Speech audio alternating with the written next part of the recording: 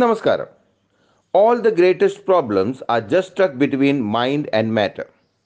If you don't mind, it doesn't matter. Therefore, you must worry about your character, not your reputation. Your character is who you are, whereas your reputation is what people think about you. It is simple. Your purpose must be way bigger than anyone's opinion of you. Here is that morning, purposeful message to start your day even brighter. Welcome to AV Suprabhatham. What lies in our power to do lies in our power not to do.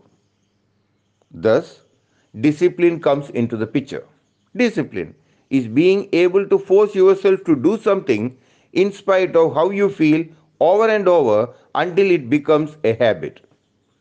Self discipline facilitates goals and keeps our attitude elevated.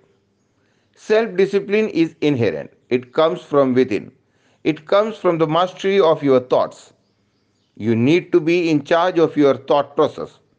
All in all, you can even say that discipline is the foundation of happiness and the uttermost requirement for success.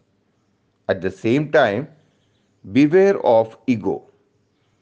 It's a double edged sword. The outer edge cuts your popularity while the inner edge cuts your purity.